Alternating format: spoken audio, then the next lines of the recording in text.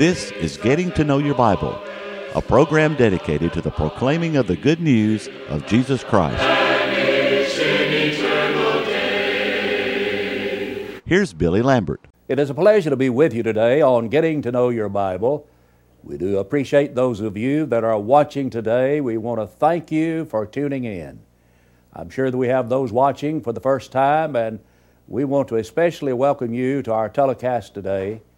I want you to stay tuned as we begin to talk about God's viewpoint on Christian growth. It's not enough for a person to become a Christian. We need to understand what God wants us to do in growing as a Christian. And what are some of the identifying marks that we ought to have in our lives if we're making that kind of growth? Stay tuned as we discuss that today. Now, on Getting to Know Your Bible, we continue to offer the free Bible correspondence course, and I'd like to emphasize to you that it is free. Someone recently wrote me a letter and said, "Brother Lambert, I finally became convinced that this is not a gimmick," and it is not a gimmick. They wanted the Bible course. We want you to have it in order that you might know more about the course, that you might know how to receive the course. Let's pause for just a moment. To help you in your study of the Bible, we want to send you this Bible correspondence course. This course is non-denominational. It's based on the Bible. It's conducted by mail, and it's free. To receive this course, write to Getting to Know Your Bible, Post Office Box 314, Summerdale, Alabama 36580, or call toll-free 1-877-711-5214.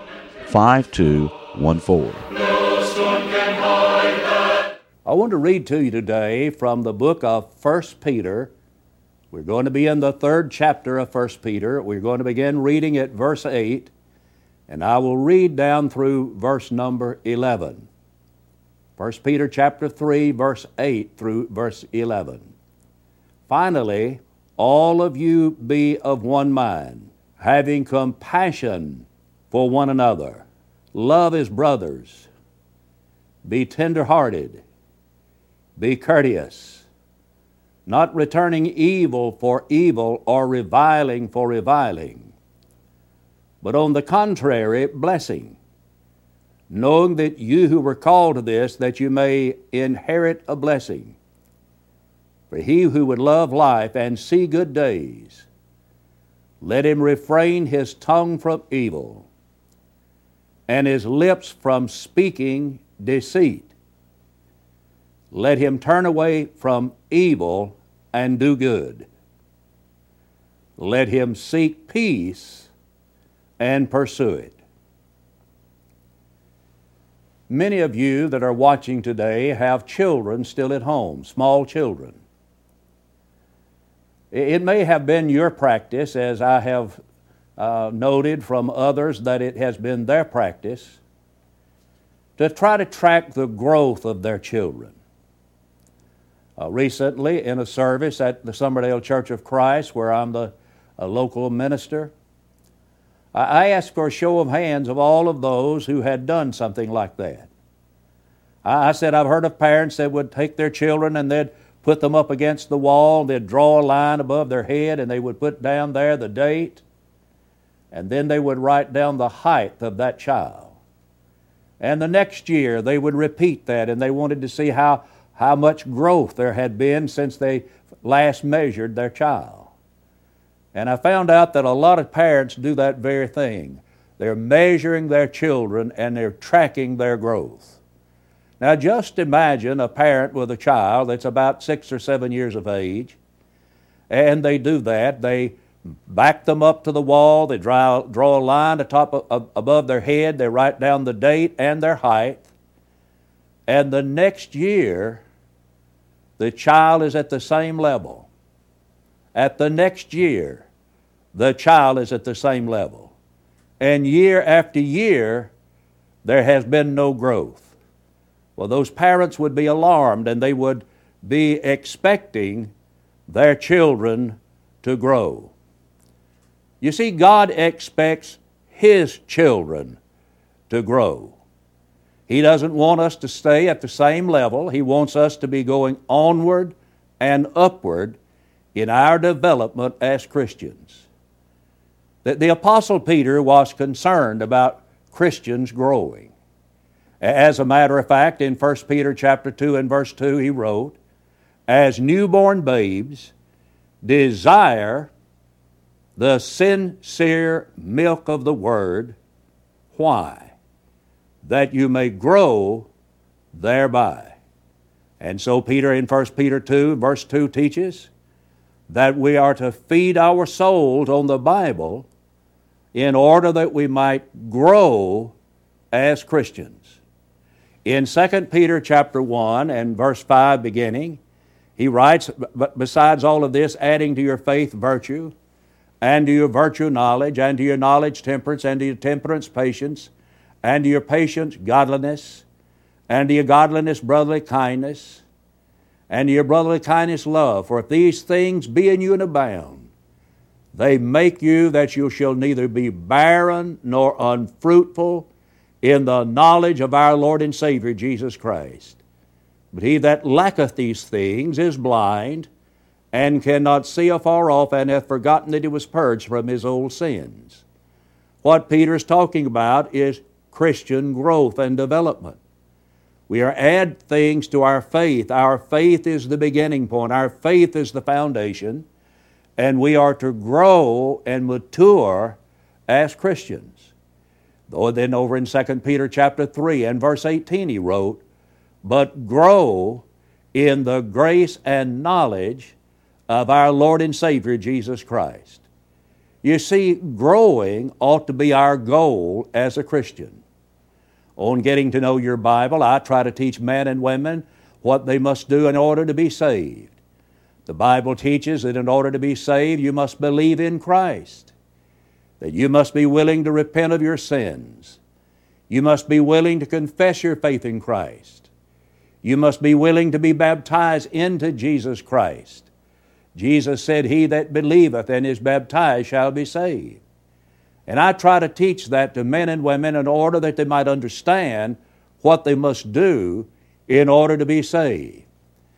But may I say to you, it is not enough just to do that.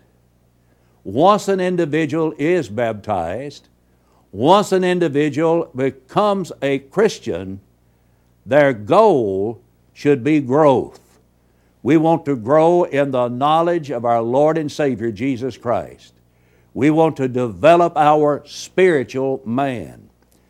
Obviously, from reading from Hebrews the 5th chapter, there were some early Christians who had not made that kind of development.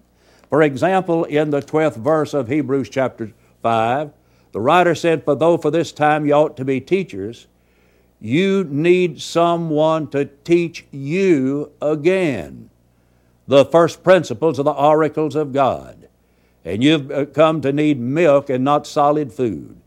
For everyone who partakes only of milk is unskilled in the word of righteousness, for he is a babe. But solid food belongs to those who are of full age, that is, mature. That is, those who by reason of use have their senses exercised to discern both good and evil.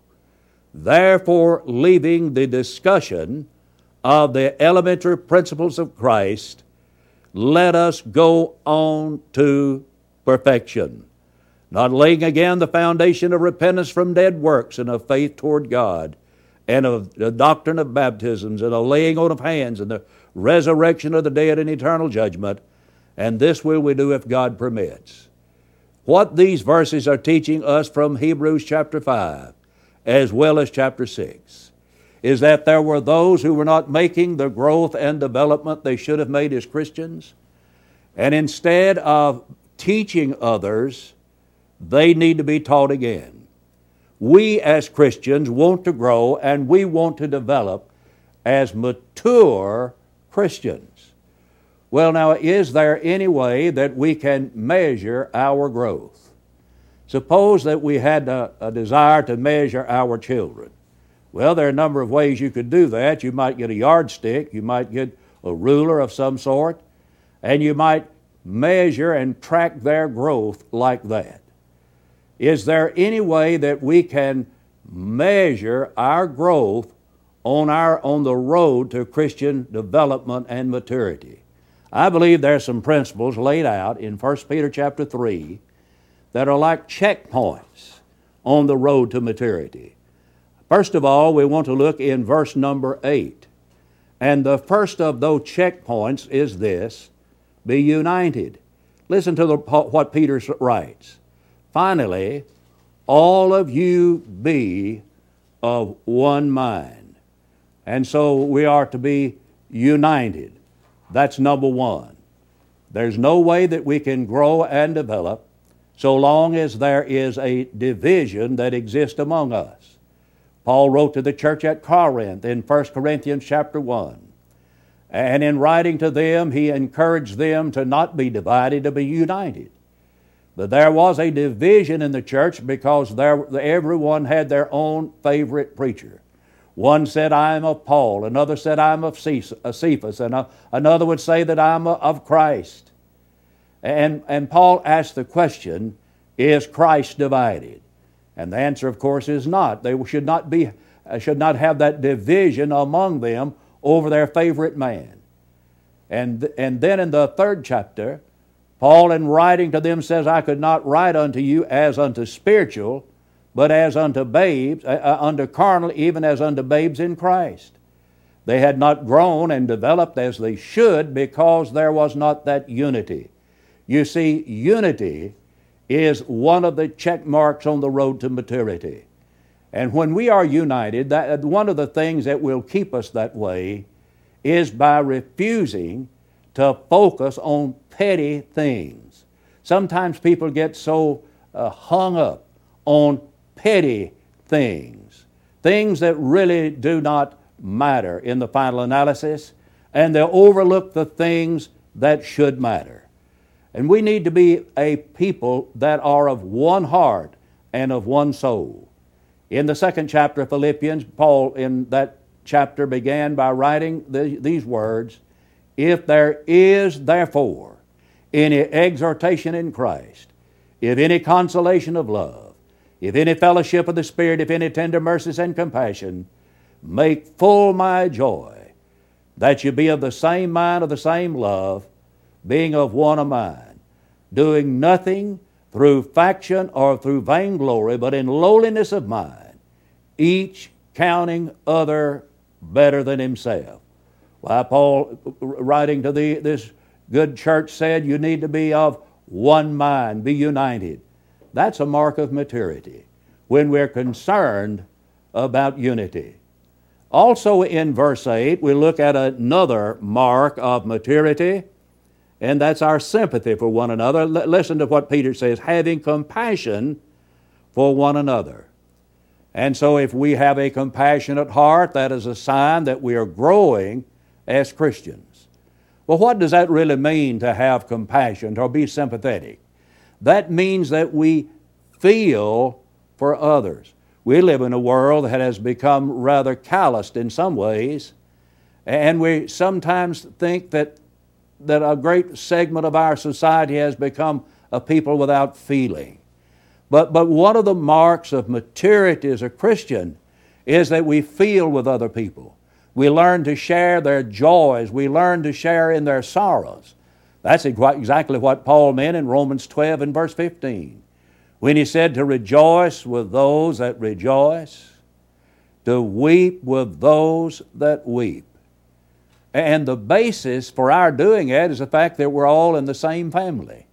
We experience the same birth, born of water and the Spirit, John chapter 3 and verse 5.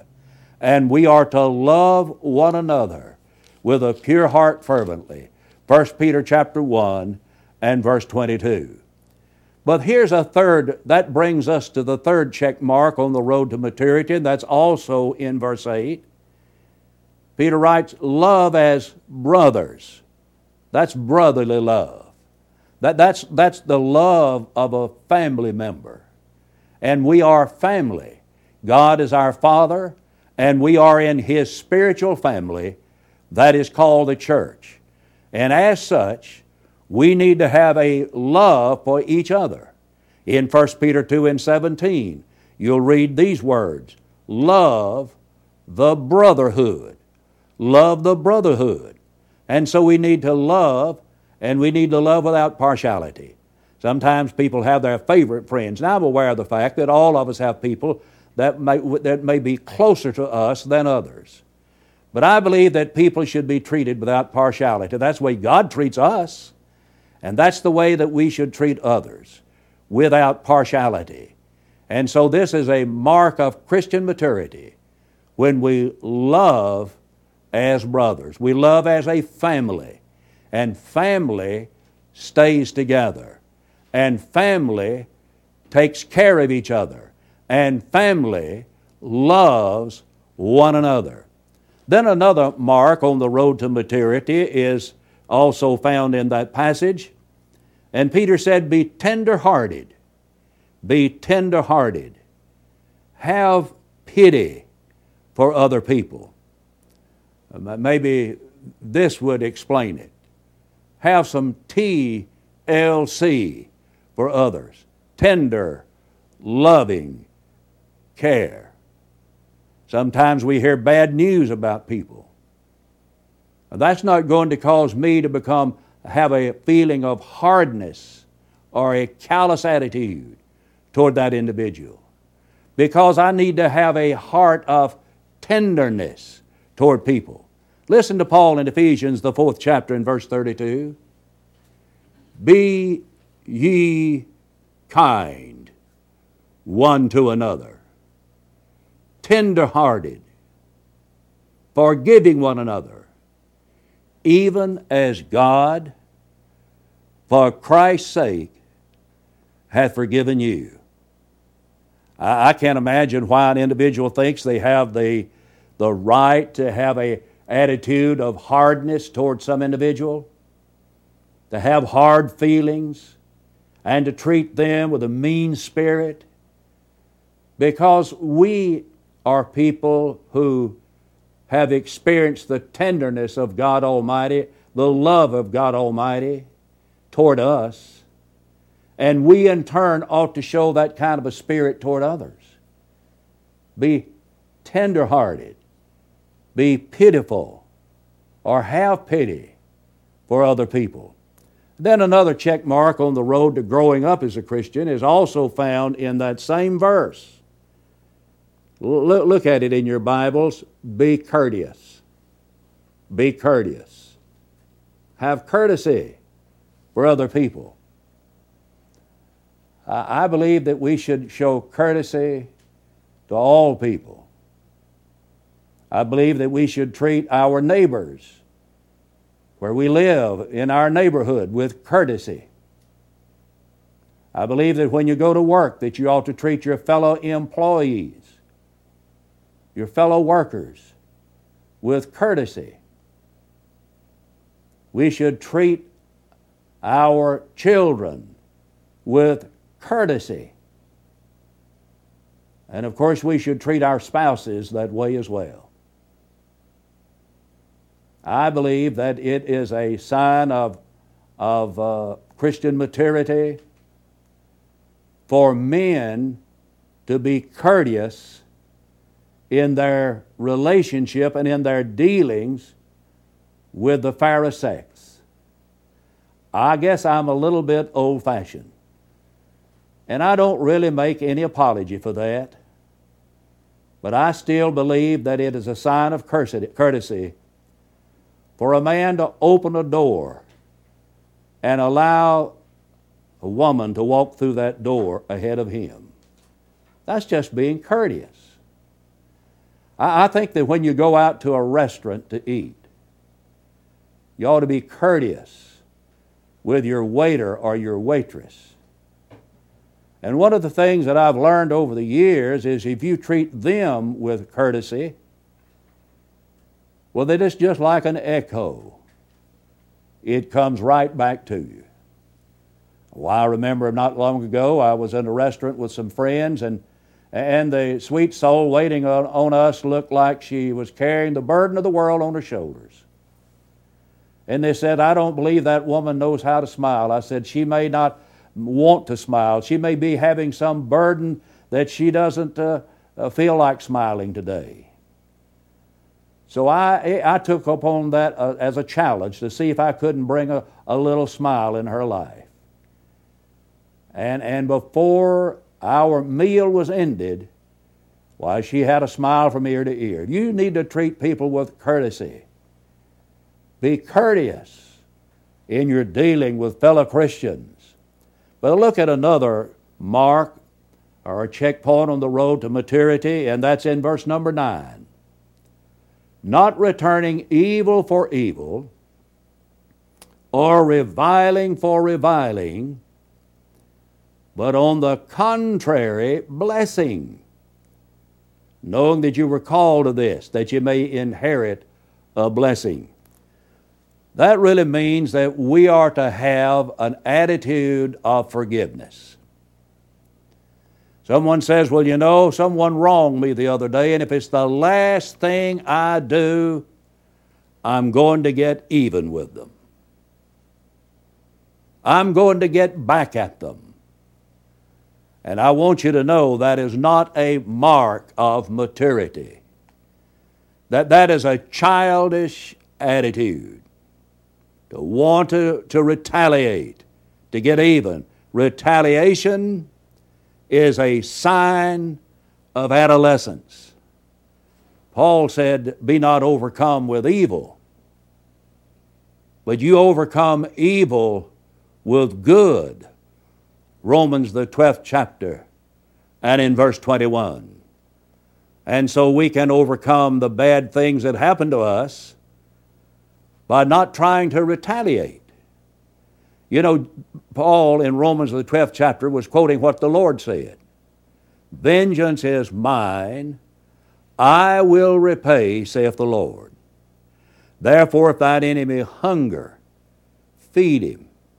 If he's thirsty, give him something to drink. For in so doing you'll heap coals of fire on his head. And then he said, be not overcome with evil, but overcome evil with good. That's a mark of maturity.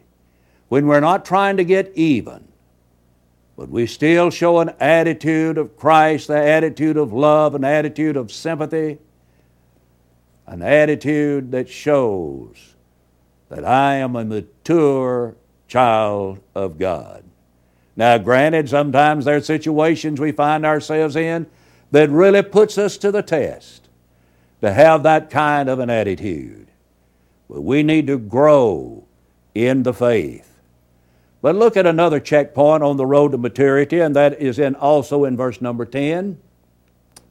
He that will love life and see good days, let him refrain his tongue from evil, and his lips from speaking deceit. You see, one of the marks of Christian maturity is that we learn to control the tongue. And sometimes that's a very difficult thing to do. In the book of James, for example, over in James, the 3rd chapter, there are a number of passages of Scripture that are given to the subject of the tongue.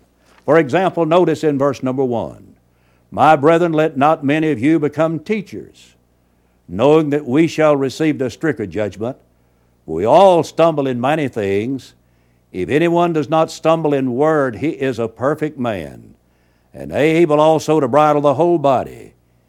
And then he goes on saying, indeed, we put bits in horses' mouths that they may obey us, and we have turned their whole body. And look at the ships, although they're so large and driven by fierce winds, they're turned about by a very small rudder wherever the pilot desires. And here's his point.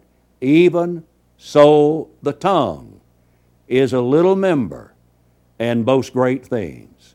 We have to control the tongue. And I suppose of all of the things that I've mentioned so far, this is the most difficult thing to do. But it's important that we control the tongue. They would not let any evil communication proceed out of our mouth, Ephesians 4:29. In Proverbs 15:1, Solomon said, a soft answer turns away wrath, but grievous words stir up anger. Control the tongue. Jesus said, out of the abundance of the heart the mouth speaketh.